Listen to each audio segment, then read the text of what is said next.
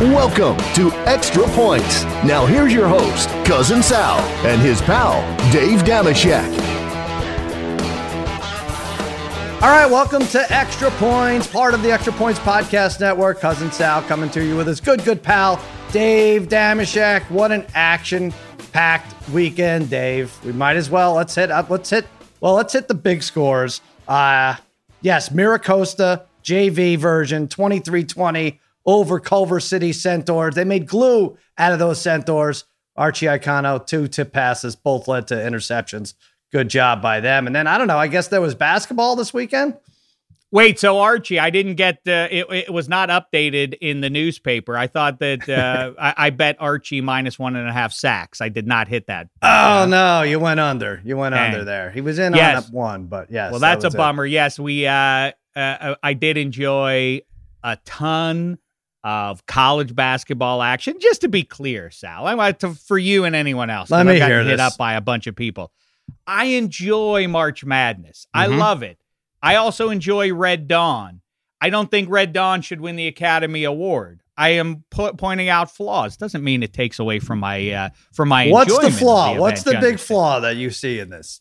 Because I don't even think you're right about this. What are you saying? The best team isn't what you could flip a coin? Is that what you said in a tweet? Joel, what did he say? You could flip a coin and come up with a better result? That's not true. Oh, you're not going to make me read this tweet, are you? I don't know. I might put it a point down and say this after. Let's see what it says. Do those eyeballs looking at it. Yes. All right. Then you don't own it as much. It just means you're regarding it. If you say this, it means I agree. These are the Twitter rules, Sal. Babyface, help us out. What did he say? All right. At 4:30 p.m. yesterday, I know March Madness is a great event for gambling. Yes, wait. For gambling. Okay, fun. That's a vote of, that's a thumbs up. Okay, next. Day drinking. Love day drinking. The older I get, the better I enjoy day drinking over its partner, night drinking. And cheering for anonymous players who are doughy and or mustached. Fun. Yes, mustachioed. Yes, that's right. So there's some doughy guys out there that make us feel better about ourselves. Like, look, it's me actually doing well at high-end college basketball. See, these are all great things. Yes. But there's a but. But flipping a coin would be an equally effective way to measure who the sport's best teams are. It's not true. Inarguable at this point. No, it's not true at all. I think actually, I think you're doing too much day drinking if that's going to be your conclusion. Flipping a coin. So why? So if Gonzaga trucks everyone and wins by 15 every game, you're going to be like, oh, we could have flipped a coin and come up with the same kind of result, right? For credibility's sake, yes, but already CBS and the network partners of this tournament are already surely bummed out. Why? Cade Cunningham. Is it good that Cade Cunningham's out already? I mean, of course they were rooting. Is that going to be the best team? That Oklahoma State team was going to be, what seed were they? They got knocked out. So what? They were a 4 seed. They're a 4 seed. If they were in the finals, that would have been okay with you. That would have been showing the best team that was there. Listen, I enjoy it immensely. I don't think you're watching. That we are now, we continue to be, as college basketball has shifted over the last 20 years a little bit from any worthwhile player. I mean, it's the one and done rule that has really altered this thing so wildly. But Oregon State, I'm completely anonymous. Okay, it's fine. It's very early on. We're 1.5 rounds in. This is Monday morning. They're starting the end of the second round here. There's a game that tips off in about a half hour. It's Iowa, Oregon. Dave, there are 3 1s left. There are 3 2s left. And there are 3 3s left. What do you need all 4 1s being in the Final Four? That's the only way to validate this. Well, first of all, let's wait and see how. Get back to me when darkness falls. Sure, but why tweet that then when there's so many good teams still left? I don't understand. I don't get it because at all. I look at because I'd like to watch more of Cade Cunningham. That's basically what it boils down to. Legitimately. It's for me, Sal. It's I guess maybe I have to say this because it's about delayed gratification. And as somebody who's renowned for being, a vigorous lover, surprisingly so, a surprisingly powerful lover, it's about that. Is it the short term bang that you need, or are you willing to sting it a little bit and extend it for a little while? I'm willing to go into the next weekend of enjoyment. That's and the you long will, play, because history shows that the better teams end up winning this thing. They do. You make it like there's an 8 seed that wins every year. 2019, I'm looking now, I was going to have Joel do this, but 10 out of the last 13 years, a 1 seed has won this thing. So don't you think you're a little harsh in your critique? suppose. Listen, I get it. We don't I mean, this is your worst take. You've had bad takes, but this is your worst take that you've done no research for. I know. I'll give you credit. No. I listen. I understand that that the credibility of the tournament survives because some 1 seed sneak through. Listen. I believe in merit, Sal. Don't you see? And I don't like. You're getting it. What is the point of? But what involvement? What requirement is there that Syracuse be there? Why is the 8th-ish best team in the ACC even in this mess? What's Oregon State have anything to do with anything? Let me remind you about the one and dones. The 5-loss Tampa Bay Buccaneers won the Super Bowl, okay? And everybody seems to be fine with that, okay? You do 5 losses over 16 games, that would be a 10 or 11 loss team in the NCAA winning the championship, which you would have had a problem with, which you will have a problem with. I don't know. Listen. I don't want to get up on Mount Pius about it, and I don't want to be called a curmudgeon. I understand this is a curmudgeonly opinion, and if you want me to double down on it, I will for you. I don't think we need 7 teams. I don't think we need 6 playoff teams per conference in the NFL either. Again, I wish we would play.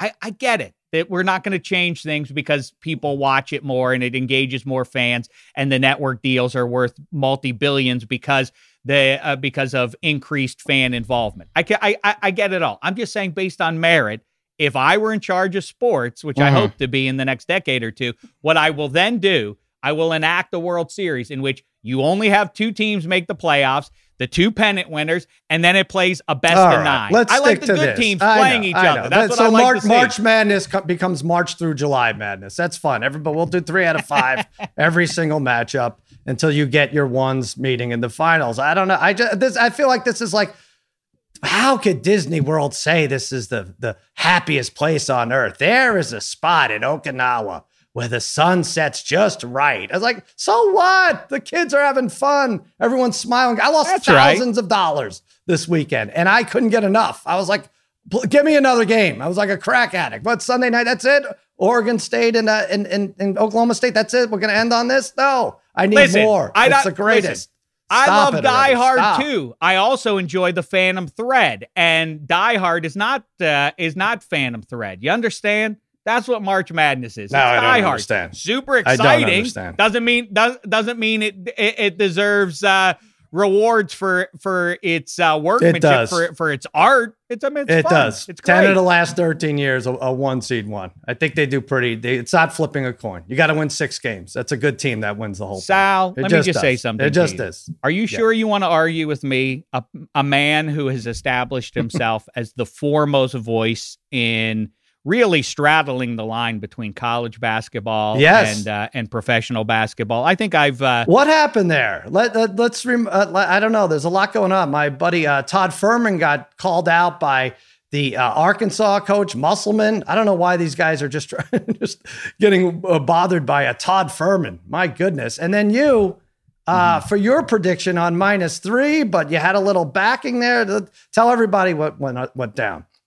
I was informed by people who would seem to know, tied in pretty close to the basketball program down there in Bloomington, Indiana, who were under the impression, at least, that Brad Stevens was not only going to join the Indiana Hoosiers as their next men's head basketball coach, but he was going to do it imminently, which makes all the sense in the world because Brad Stevens isn't going to walk out the closer you get to the playoffs in the Eastern Conference, which, by the way, the Celtics are no lock to make. They're now at 8 seeds. So let's wait and see if they even get in and if it's his choice whether he leaves the Celtics or not. But I was informed he was going to take the gig. It made a ton of sense to me. I said, I have 2 separate people telling me this, and so I floated it out there. Look, I took a shot, Sal. This this breaking news game, it's a tough racket, man. It's not a rugged easy, business. right? I took my shot. I missed it. So be it. We get on Woj and Schefter. We make their punchlines oftentimes. But yeah, you did take a shot. You missed it. And what? And then the bar stools of the world, they wrote an article. They didn't know who you were. Like, I love that. That was hurtful to me. Yeah. I knew that was going to be the worst part of this for you out of anything. Listen, that's outrageous. But they have a world where only they exist. And for them to not know you, I give that a 6.8, just a little bit too greasy. No, it's it's one of their ham and eggers. Obviously, okay. Listen, you know me, I'm above the line, Sal. Mm-hmm. I know the important fellas over there, the Coleys and Joeys and the Big Show fellas over there. I don't bother myself with the ham and eggers. Right. I got you. Some guy Green didn't know who I was, but anyway, that's fine. Well, we're not going to get you started on ham and egg, but we should talk about this tournament. Let's talk about the result that prompted you to send that ill-fated tweet. Illinois loses to Loyola Chicago 71-58. They got blown out of the gym, Dave. They never had the lead. They lost the second half. They're down by double digit, and they lose the second half.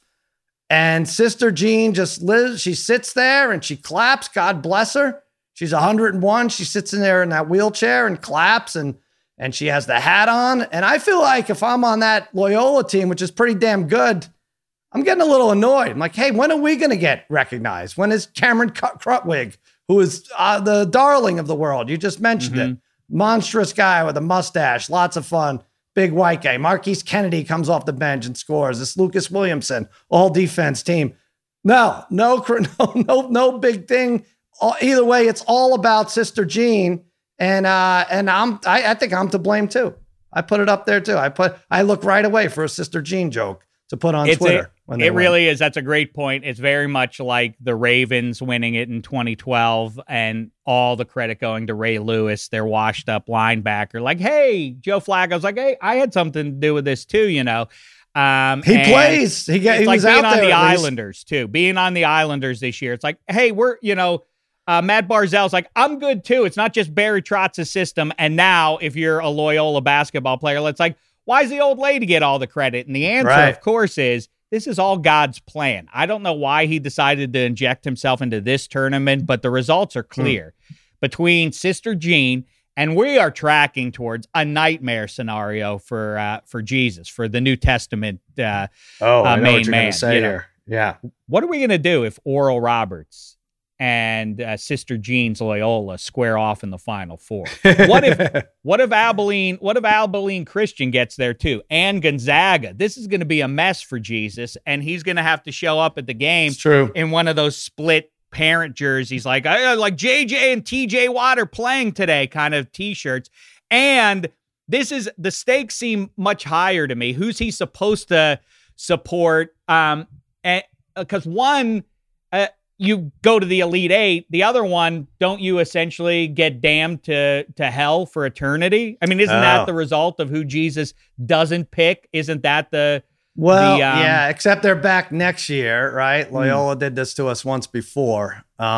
Sister Jean, she's doing it 71-58. So Loyola goes on to play Oregon State, and they're a substantial favorite. They're a 7-point favorite to advance to what would be the grade 8, right? Against either Houston or Syracuse. Yeah, this is getting bad with the Loyola Chicago thing. Well, the other thing is too with Sister Jean, we praise her and we crack our wise and everything else about her ability to curse other teams, but her powers are only so great. It's almost like the X-Men. Like, you know, when you watch the X-Men, like Magneto can beat everybody. Like Wolverine can beat everybody, but Magneto can control Wolverine. There's a hierarchy with this. Sister Jean's powers apparently only run so deep. They're good enough to beat, a 1 seed in Illinois in the second round, but are they great enough to, this is like Sister Jean's powers run out. She's only so appealing to the big man, apparently, because if we believe that Sister Jean's prayers can will her favorite team to victory in the early rounds, then what happens in the later rounds? This is the sort of stuff we need a man of the cloth like Hipster Jesus Jim to inform us about. Well, he's not paying make any attention sense to me. He's paying attention to more important world issues, apparently. So we can't even get him to answer. Maybe Sister Jean just flips a coin at the very end, and then to your satisfaction.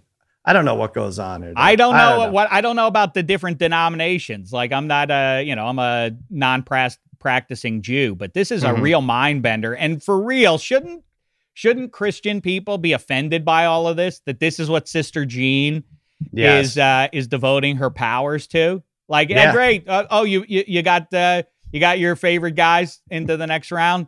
Now, why don't you go after cancer? Her powers. The poor lady. She sits there in that wheelchair in a gym with 15 pounds of linen on her, just trying to be happy. Just want to get it out. Is she even rooting for this team? Like, get me out of here. But for real, it's more sacrilegious than anything I think you or I could say if we wanted to. This lady is sitting in the chair and like, yep, Jesus, please use your vast powers to make the basketball go through the hoop, and people will are somehow not offended. Somehow it's cute. I don't know why. I don't get the whole thing. You would think, and if she's into this tournament at all, you'd think she would go and predict a perfect bracket, which there are none left in the world, as far as I know. I don't know. I only see the ESPN numbers, and anything else I have to assume we would have heard by now if there was. And this was early on decided. This was Saturday afternoon, which is really, if you back it up, is really like Friday afternoon previous years, right? If you work the daylight savings factor in the COVID tournament. No perfect brackets left in the world. My no buzzer beater bet wins, Dave. You talk about a curmudgeon. This is what I get. I get crap for all the time. I bet every year at minus 150, $1.50 to win $1, that there will be no buzzer beaters in the first 2 days of the tournament. So I needed Friday and Saturday to be none. And it wasn't even really close, was it? I'm trying to think. There was crazy. Some shots put up to tie to send it to overtime, but was not close. It seems crazy that it doesn't, that you aren't on the losing side of that just about every single year. But you're right. It's when you go back through it in your brain, like, there was not that one for all the highlights. And by the way, didn't Kevin Harlan kind of distinguish himself from the pack as a play-by-play guy? We were talking about that last week. Just he's just been gangbusters on the microphone. And by the way, as a side note too, I would think I would have expected to miss the crowd and the different gymnasiums and everything else. That's one of the pleasures of the first weekend in the tournament, usually, or at least in my mind's eye it is. But it occurred to me, wow, maybe it's because the last year we've been watching games essentially in bubbles, and so we're kind of accustomed to it. But also, it seems prescient now that 5 or whatever years ago, the NCAA stopped letting gyms like have their own paint jobs, and they all went with that uniform blue and black kind of look. And so it's negated the sense of like, oh, this is all happening in Indianapolis. I have not missed the one thing I've not missed in this tournament is the crowd, right? They do a nice job with the audio. I thought there would be a problem seeing the same cutaway of the same 3 people all the time. But, obviously in the Loyola case, it doesn't matter because it's always Sister Jean, the director's cutting to. But they do a nice job. I'm really feeling like this is the tournament. Aside from starting on a Friday, Saturday instead of Thursday, Friday, and the fact that there's Monday, like we're practically missing a game right now doing this is weird. But I will say it's been great. I love it. Like I said, I can't get enough. And let's keep it going. Ask one more question because I'm not sure. Is it going to be this way going forward, or will they move it back to Thursday? I thought this was just a COVID thing, and I really hope they move it back. I like 2 days of weekday basketball. I don't mind this format either. Isn't it wonderful as opposed to most Sundays when you're watching the tournament in the spring? You're kind of like, ugh, work tomorrow. It's kind of like, whoa, Monday. Yeah, that's true. A whole new slate of games. Delicious. So then next week it's Saturday, Sunday, Monday, Tuesday, if I have it right. Like that's the only thing. We don't have games again after today until Saturday, which I'll miss. I don't know. I just can't be happy either way. But I feel like we should give people winners here. You have a hockey game you want to give out?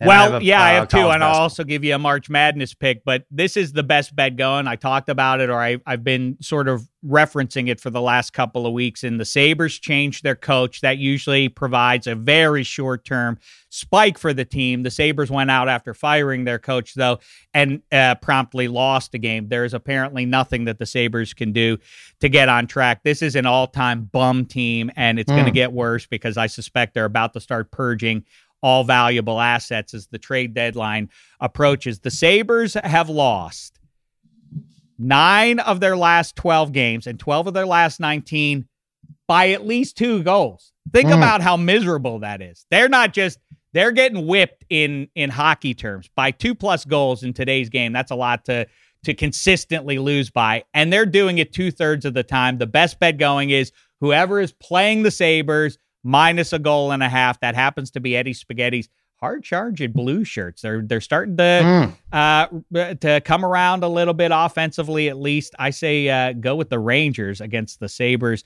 tonight. And then one more for you. Kansas is +1, 7-2-1 out of their last 10 against the number. USC, a paltry 4-6. Jalen Wilson is supposed to play. David McCormack, he wasn't great the other day, but they survived that one. And I like the vibe of, for what this is worth, I think that these short-term COVID scares are causing teams to rally, to circle the wagons and survive to the next weekend. You saw that with Houston. You saw that with Oklahoma. I say that happens with Kansas against USC today. Go with the Jayhawks +1. Boy, I like, the Rangers are +112 if you give the puck and a half. Man, I'm staying away from that USC Kansas game. I do think this is where the Pac-12 bows out a little bit this round because they have to. They're just not that strong. And but that Mobley kid on USC is going to be the best on the court. So I stay away from that. But I am going against another Pac-12 team, Colorado, taking FSU, giving 1.5. Not as impressive, the Seminoles and their win over UNC Greensboro. They needed Raquan Gray to get hot to win by 10. And Colorado was impressive against that Hoyas team, that 12 seed that everybody wanted to win. That's why this is a low line. I think otherwise it would be 3.5. Leonard Hamilton, Dave, who got off the bus Thursday and tore his Achilles. I like that. I don't like that for him, but his team is going to rally. They have 80.5 points, tops in the ACC. That's what they average per game. Like I said, Pac-12, this is a good time for them to tail off a little. FSU has 5 starters right around 10 points a game, led by Scotty Barnes, who just comes off the bench now. FSU wins 70-62. And guess what? You could do all that. Bet it all on FanDuel. That's right. America's #1 sports book on FanDuel. Your first bet is risk-free. Doesn't matter if you're betting Florida State or Abilene Christian, whoever. New users get up to $1,000 in site credit back if your first bet doesn't win. They have odds on all the action. Games day and night, easy to use app, multiple deposits, fast withdrawals, and always on promotions. Your next chance to win with FanDuel is only minutes away. And if you haven't heard anything like so far, I don't know what's wrong with you, but FanDuel is going to up the ante. They want to make you a millionaire. Yes, you, Sister Jean. They're giving away $1 million to one lucky bettor. New and existing users get an additional shot to pay out every day that they bet the tournament. So you want a shot at being a millionaire, thousandaire? Download the FanDuel Sportsbook app. Just use promo code Extra Points so that they know we sent you. FanDuel.com/extra points. All right, Dave, what do we want to look at? Oh, NBA. Interesting stuff this weekend. High ankle sprain for LeBron. He was the MVP favorite. No longer. Now, I believe, I checked last night on FanDuel, I believe Nikola Jokic is even odds to win the award.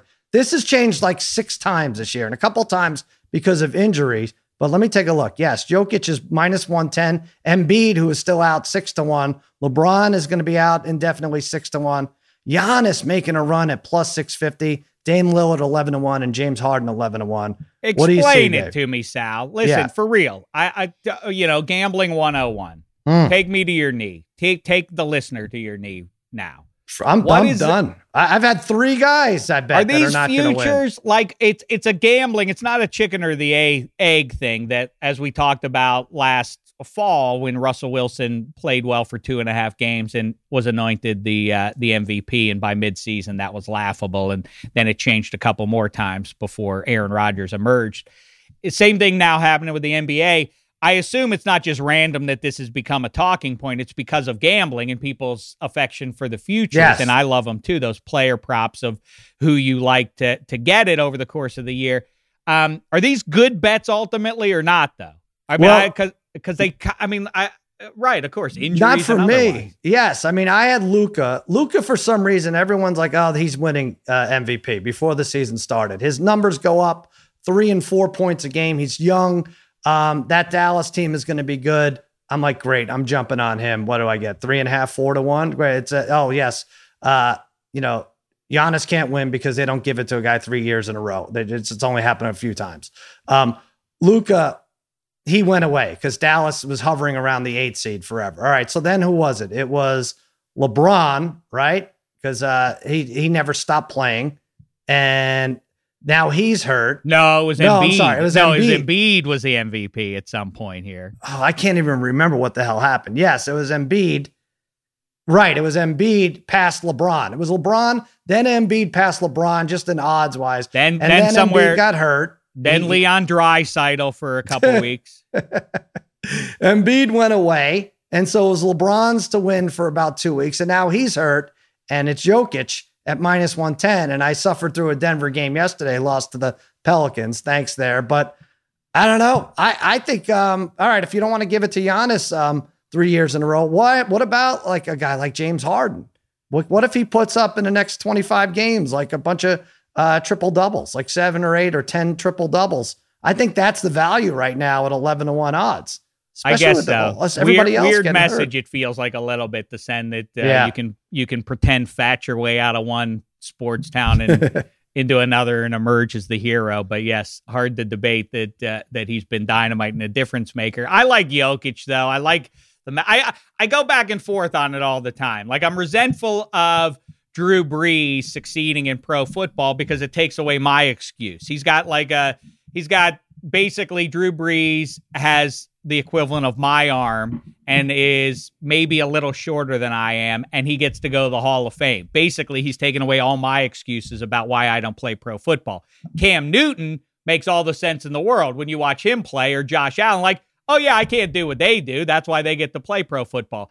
Russell Wilson, Drew Brees, selfish in my book to expose me. Jokic, though, the other side's like, that guy is the best player in basketball? I know he's 7 feet tall, but still, look at him. He's doughy. You know, Greg Ostertag is about to win the MVP, basically, to my eyeball. It's weird. He's fun. It does seem like it's just, it's like the best bouncer in your town is just having his way in the paint and going to win the MVP this year. On the other side, LaMelo Ball. Oh, he was fun to watch. He's out now, too. And he is now second running away. I happened to check it yesterday morning. He was like minus 600 to win Rookie of the Year. Well, he's plus 200 because it's looking like, unless the second opinion is vastly different, he's going to be done for the year. And Anthony Edwards is a favorite at minus 175. And that guy's been lighting it up. Anyway, he's been fun to watch for that Minnesota team. What has he done in the last few games? I know he averages like 17 and 4 and 3, but his last few, Mark, just look at this. His last 4 games, 27, 21, 34, and 29. He's right in that like 20 to 25 range a night. So I don't mind him getting it at all right there. So anyway, it's weird to switch. And not only that, the Lakers are in trouble, I think, Dave, because they could fall. Where are they, Joel Cunningham? I'm going to call both of you, Joel Cunningham. What do you think of that? Who answers first? No, Joel Solomon. Hipster Jesus.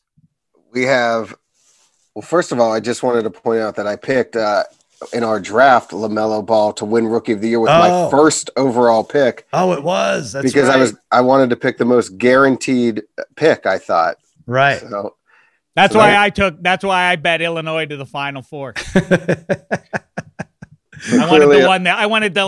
I don't want to get crazy here. Let's go with a reasonably safe pick here. I think Illinois to the final. Jim's got 2 bad ones, right? Jim, you have 2 out already? My first one was West Virginia to the Final Four, but also I have Ohio State's out as well. That's not going to win either, Ohio State. And you have what, Oklahoma, who could lose. Oklahoma's still in it by the time everyone listens to this. Yeah, they'll be out by the time. Well, this is why we listen to Harry and should just stick to European and Chinese basketball. So, anyway, the Lakers who've dropped 2 in a row are now a 3 seed. They are Utah Jazz are the top seed, Phoenix Suns number 2, and the Lakers are sitting at 3. But they're like 3 games up or 4 games up. Right, but the Dallas Mavericks are the 8th seed, only 5 out of the 8th seed. Mm-hmm. So could be a Lakers Suns first round for all we know, or I don't know. I wonder with LeBron, right? Does he just get a shot and come back in 2 weeks? And it's like, because they have the Pelicans. They have the Sixers, but in the next, I'm looking 8 games.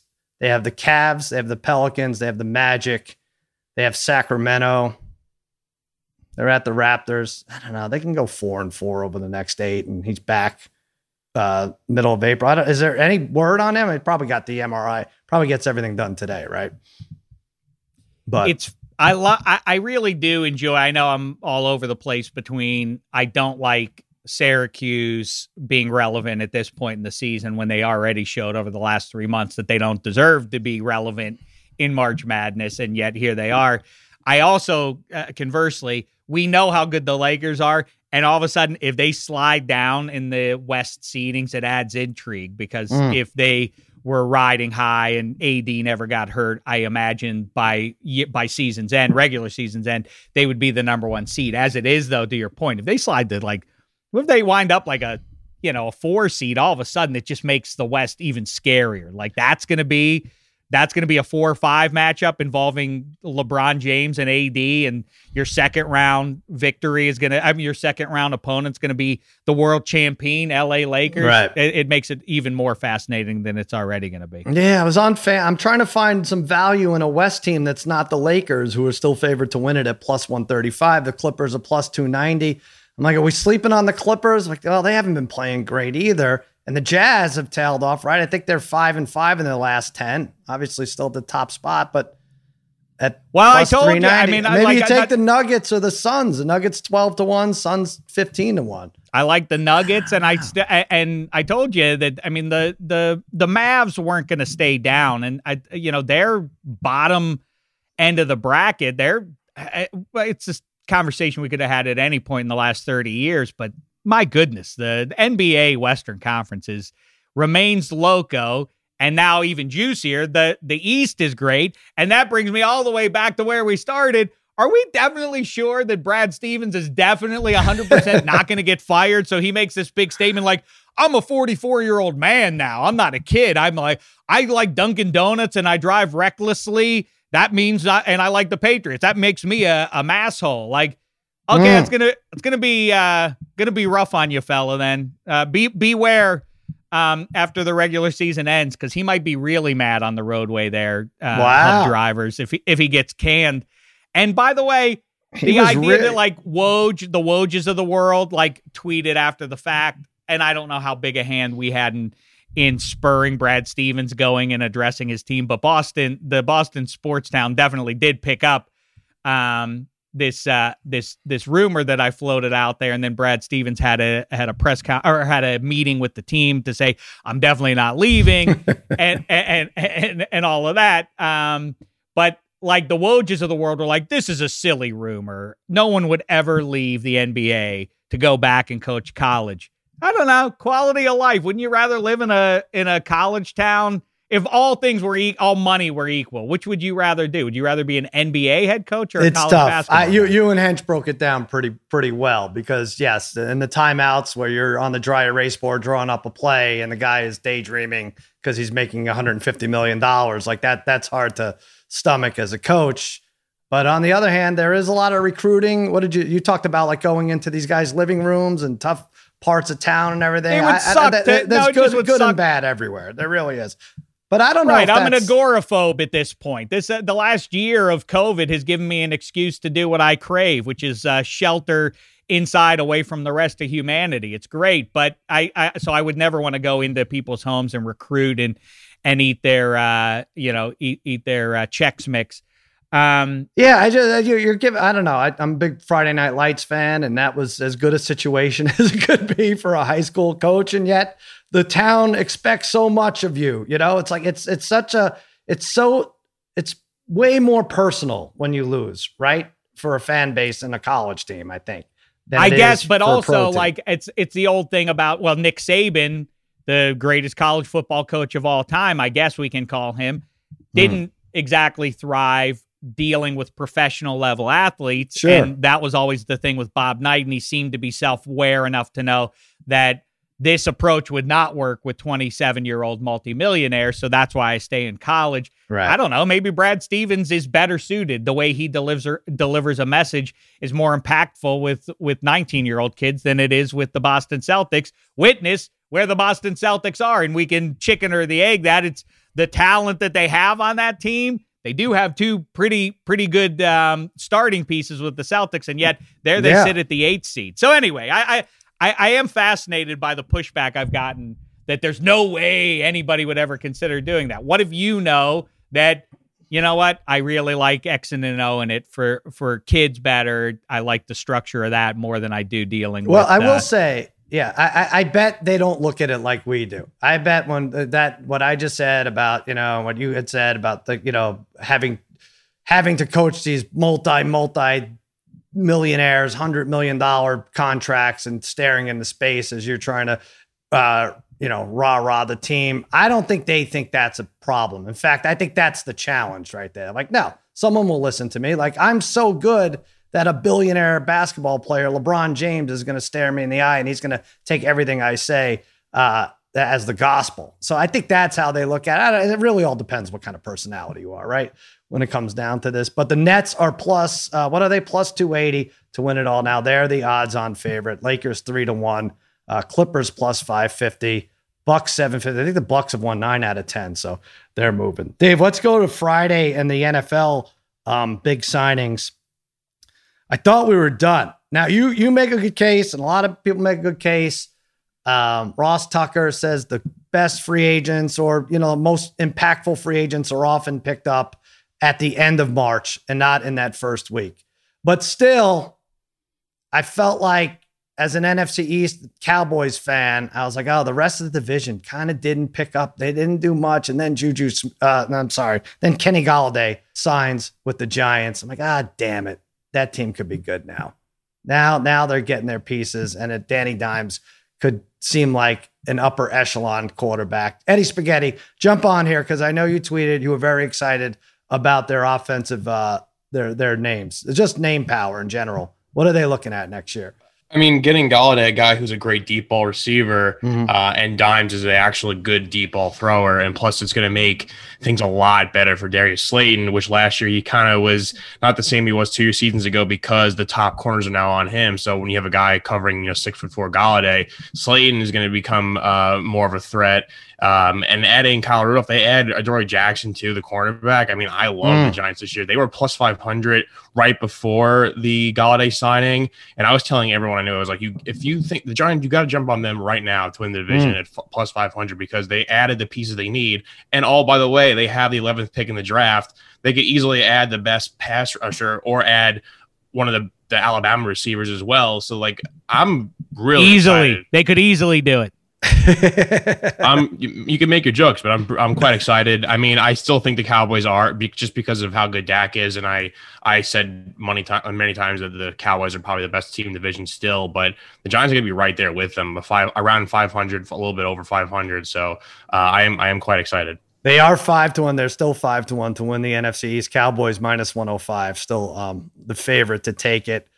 Yeah, isn't it great though? But the thing I say perennially right around now is, isn't it just marvelous? There's something about the nature of football and then the way pro football works in the 21st century with free agency and otherwise. I really like right now, and then after the draft, this will be even more true.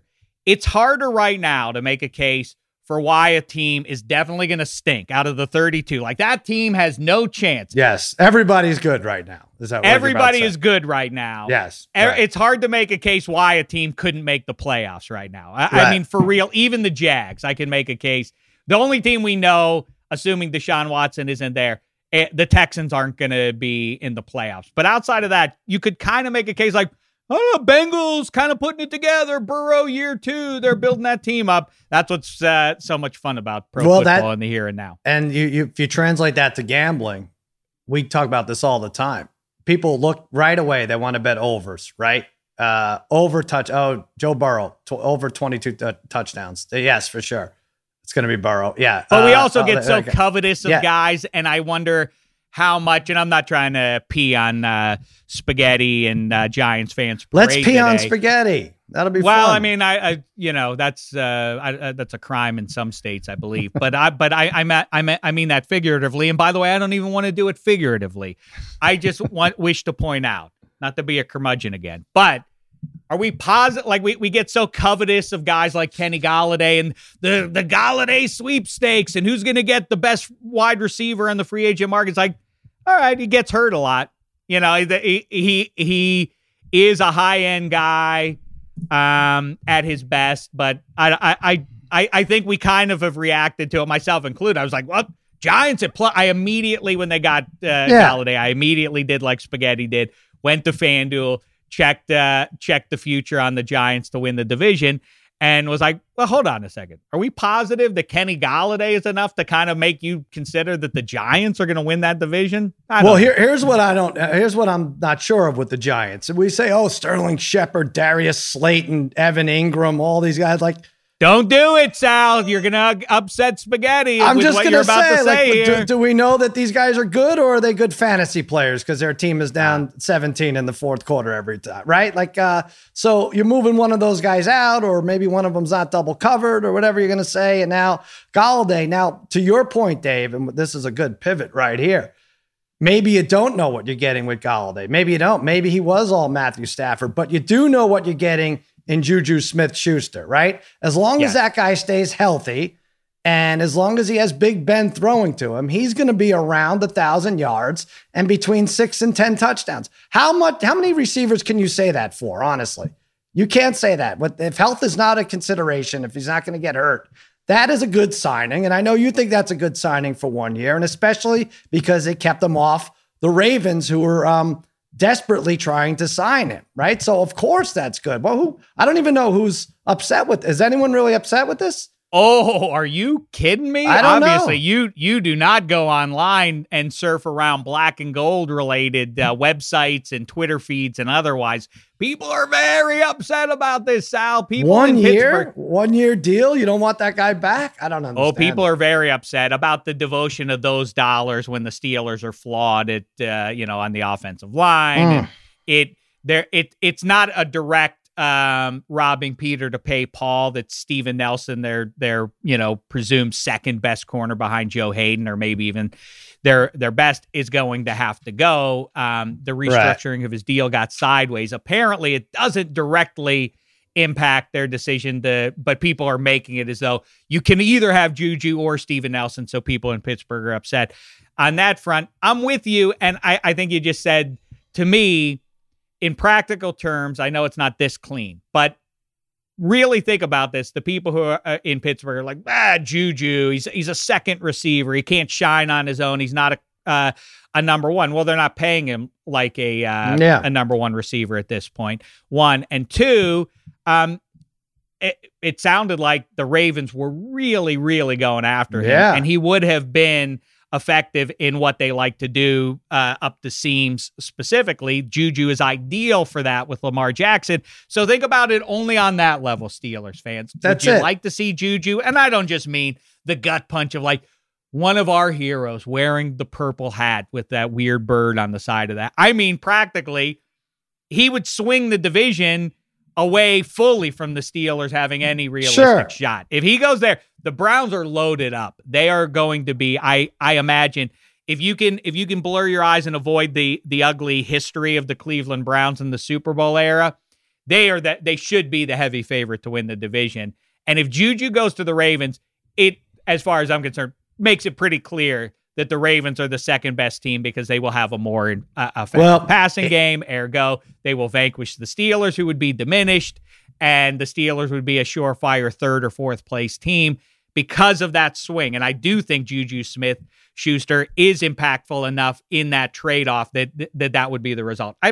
And they're already favored. The Ravens are already, even without Juju, are favored to win that division at plus 110. The Browns are 2-1, and the Steelers, who were 11-0 last year, are plus 280. That didn't really move that much with the Juju signing. And then you got the Bengals, if you want to be a hot shot there, take them at 23-1. So Dave, your money's on the Browns at 2-1.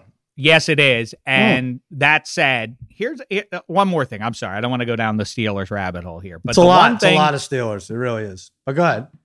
It is a lot of Steelers? Huh? It is? It's too much? You mean today or in general? Go ahead. I'm kidding. In life? Oh, just in life, yeah. What do you mean? You think I want to get back to Sister Jean. I talk too much about the Steelers? You don't have any Sister Jean. How are you supposed to pull off this division win? It's not going to happen. Yeah, by the way, isn't Sister Jean, let's take this to, shouldn't like the first pick in the NBA draft be Sister Jean just to have her on your side? I don't know how that works. It wouldn't be bad. Does it work in the salary cap structure? Yeah. Right. If the Steelers would sign her in free agency, wouldn't that cinch a playoff? Because she gets you again to a certain level. It doesn't mean you win the overall thing, but you at least get there and then you're relevant, at least in the first round or two. Mm-hmm. And that's really what's been the bugaboo for the Steelers. They can't get over that first round lately. But the thing I'll say also, and also maybe the best thing she could do is say a prayer for Roethlisberger's elbow. This idea that we always hear about and have accepted for 25 years, like, oh, the guy tore his ACL. Okay, he's back this year, but next year, that's when he's really going to be good. I don't know the answer to this, and if there are any doctors listening, I would love a legitimate answer to this. I don't know about the specifics of what they did to his elbow, but doesn't it stand to reason that in year 2, after the injury, that Roethlisberger's elbow will be better than it was last year? And it was fine last year, but shouldn't it? Doesn't it make sense that it's also going to be better in year 2 post-surgery? I don't know. Look out for that, because that's a major factor in the AFC North, I would think, in 2021. Well, if you would think that you think the Browns are taking it at plus 200. You got to decide now, Dave. It's March 22nd. I just told you. No, we better figure it out before April Fool's Day. But yes, the Browns. Yeah, of course. You'd be crazy to... based on what we've seen recently, yeah, the Browns are the clear pick, it seems to me, in the North. I was looking back at pictures. I don't know if you've done this. Very depressing, right? Like a year ago today and whatever. So for Fox Bet Live, we were obviously shut down a year ago, right around now, but we had to do these digital hits, right? You know, like, hey, just keep it going. Just shoot something from your office or whatever. And like, okay. And so I look back at one and something said, all right, football fans, there's obviously a lot going on in the world, but it's not too early to think about the defensive player of the year odds. Hit him up. Khalil Mack is 6-1 odds. The world is scorching at its highest scorch level right there. It's like March 17th, 2020. And I'm talking about freaking who even knew that there was going to be games, let alone a defensive player of the year. And I'm like tongue in cheek saying that, all right, this is what everyone's thinking about right now. It's like, no one's scrambling to find out where the hell their kids are going to school or their best connection on Zoom or anything else. But, this is a little more promising talking about it now. On the Khalil Mack future. Yes, do it. And of course, he didn't even have a shot at it. Wasn't even really close for poor Camille. Camille. I'm losing it. Crown Royal believes being a Royal fan this season means staying safe, generously supporting your community, and drinking responsibly while rooting on your team. That's how to crown your game day. Dave, my Crown Royal athlete of the week, drum roll, Cameron Krutwig. We talked about him. Big man, Loyola Chicago, 6'9", 255. He put up 19 points, 12 rebounds against Illinois. Really controlled Kofi Cockburn. I was like, why doesn't that guy score every trip down? Well, because Cameron Krutwig is there defending him. And by the way, look at this guy. he really looks like they did a whole thing. Everybody was talking about who he reminds you of. I'm thinking Game of Thrones, the guy who lived in the library with the giant books. That's that a good guy. call. Yes. Little Del Griffith from Planes, Trains, and Automobile. Little Uncle Buck. If they ever do remakes of those movies, and if his basketball career fizzles out, I don't think Sister Jean will allow it to happen. But if that's the case, you could look at Cameron Krutwig as right there to fill in, play those roles. Missouri Valley Conference Player of the Year, and now also my Crown Royal Athlete of the Week, Cameron Krutwig. Good job by you. Dave, who's your? I love that Carolina? one. Some good references there. I go Big Cat combined with Private Pile gives us Krutwig. Big Krut. I'm going to go with, and by the way, Abilene Christian also strikes a powerhouse visual. It's really the stuff of feel-good movies about a weird group of people who have no business competing with the high-end team coming together and vanquishing them on a miracle play at the end of the game. I mean, they have Abilene Christian has that 6'5". I mean, let's just say what it is. He's fat. I mean, he's a fat guy. And then at the same time, they have a guy who's 5'7" and 140 pounds who makes the other guy who's 6 feet, 150 pounds look gigantic. It's all insane. It makes no sense to me. And it's a fun little pickup game they put together, right? you, and then somehow they win the game. It makes no sense. I'm not that big a curmudgeon. This is what's great about March Madness. We gravitate to these guys. Never mind the fact that they're going to lose and then we'll never think about them again. But this is this year's Pittsnoggle to me, the combo of Krutwig and the entire roster of Abilene Christian, except for the annoying guy who just keeps screaming and jumping around. That guy, I feel that's you. Isn't that you? Is off-putting. The guy, as somebody who was once the 13th man on his high school basketball team, I get the do's and don'ts of it. This guy goes too far. He's trying to make it about him, not about the team. They have a lively bench for sure. Yeah, that guy notwithstanding, it's a fun watch. They should be the Buffalo Sabres of this tournament, which is to say that they can't beat anybody, and yet they have one win, and so exceeding expectation already. Good. Well, let me tell you something. And by the time this airs, a lot of you this game might be over, but I'm going big on UCLA. I think it's over. Call me crazy. I just don't think 2 15 seeds in the Sweet 16. This Abilene Christian team is fun, but they shot 30% in a win over Texas. You ought to be ashamed of yourself, Texas. They couldn't hold on to the ball. They forced a lot of turnovers, Abilene Christian. The Texas, they had 22 early second half. It was insane, but I think UCLA. This is a tournament with Abilene Christian. They lost 4 games. How did that? I mean, are they good or not? Because at that level, maybe they slip up once. Maybe in the COVID year, okay, I'll allow them to lose. They lost 4 games. What are they doing playing Texas at all? Come on, it's a long year. Nonsense. It's a long year. Why is it nonsense? Big, nice, fun memories. It's fun. Don't worry about it. It's very fun. It's very fun. Believe me, I did not miss a second that my eyeballs could possibly find bouncing around from TBS to True to CBS. And of course I have to work in some NHL satellite local broadcasts along the way too. I watch it all. I love it all. It's delightful. It also is silly. What are we watching? It's Oregon not silly State knocking off Cade Cunningham. Nobody likes that. Let's not pretend that I'm was sorry, great, your favorite player isn't going to be. Your favorite player is not going to be in the hockey finals either. I got the best player. I hate to tell you. That's just how it's going to be. Well, that's a discussion for another day. Sidney Crosby is doing heroic stuff, and he may well be still the most impactful player. Aaron Rodgers didn't make the Super Bowl. Neither did. Yeah, come on.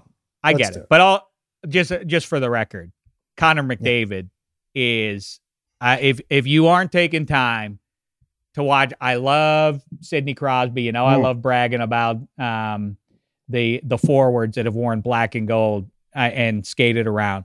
Connor McDavid, if you aren't drinking him in and you want to call yourself a sports fan, I don't know what. I mean, just the visual of he's different on the ice versus any. Do you watch him at all, Sal? Do you? I mean, the idea that Draisaitl or anybody else, Draisaitl's great. there's something about Connor McDavid just knifing through. It's like a nightmare. I was like, how is he so fast and just so breezy? I don't understand how although I guess he has 60 points in the shortest amount of games in 25 years or something. Mikey Meatballs, is this Connor McDavid good, or is this all hooey and applesauce from Dave? I mean, I'm talking about like top 5 in the history of the game. Whoa. Kind of level guy. Meatballs, top 5 you've seen? Yeah, I can confirm that Dave is correct on that. Wow, interesting. All right. It's crazy. Everybody can skate in the NHL, and yet he skates around all of them. It's something Dave, to behold. Whether it's hockey or college basketball or NBA, Crown Royal is a perfect addition to your game day. But don't forget to stay hydrated and drink responsibly. That was a Crown Royal water break. Moderate your drinking on game day. For more on how to crown your game day, visit @CrownRoyal on Instagram. That whole thing was a Crown Royal. I didn't realize. Yeah, I know you didn't realize. The long one. I forgot to end it. No, it's tough. It's tough to end these things sometimes. What do you got going on, Dave? You have 2 -3 episodes coming up this week? Yes, as always, -3. We appreciate you downloading, subscribing, spreading the good word there. Kevin Hench has been very much like Connor McDavid, not in positive results necessarily, but in just as Connor McDavid draws your eyeball when you're watching him, Hench draws your ear. He just offends everybody. I mean, like, I'm just glad he goes at me a lot, but then when he goes at Spaghetti, it's a relief, or if he goes at his Celtics or anybody else, it's good fun. So make sure you're downloading and subscribing and all the rest of it. -3 twice a week. We got him on with the Against All Odds crew tomorrow. We're going to go over this March Madness. I don't know. I guess we'll go over the games later in the week. I'm not sure how it is. It screws me up that there's no games Thursday, Friday this week, but enjoy them today. Enjoy sports in general. And just a reminder to everyone out there who may feel like an underdog, just remember, you're all my favorites.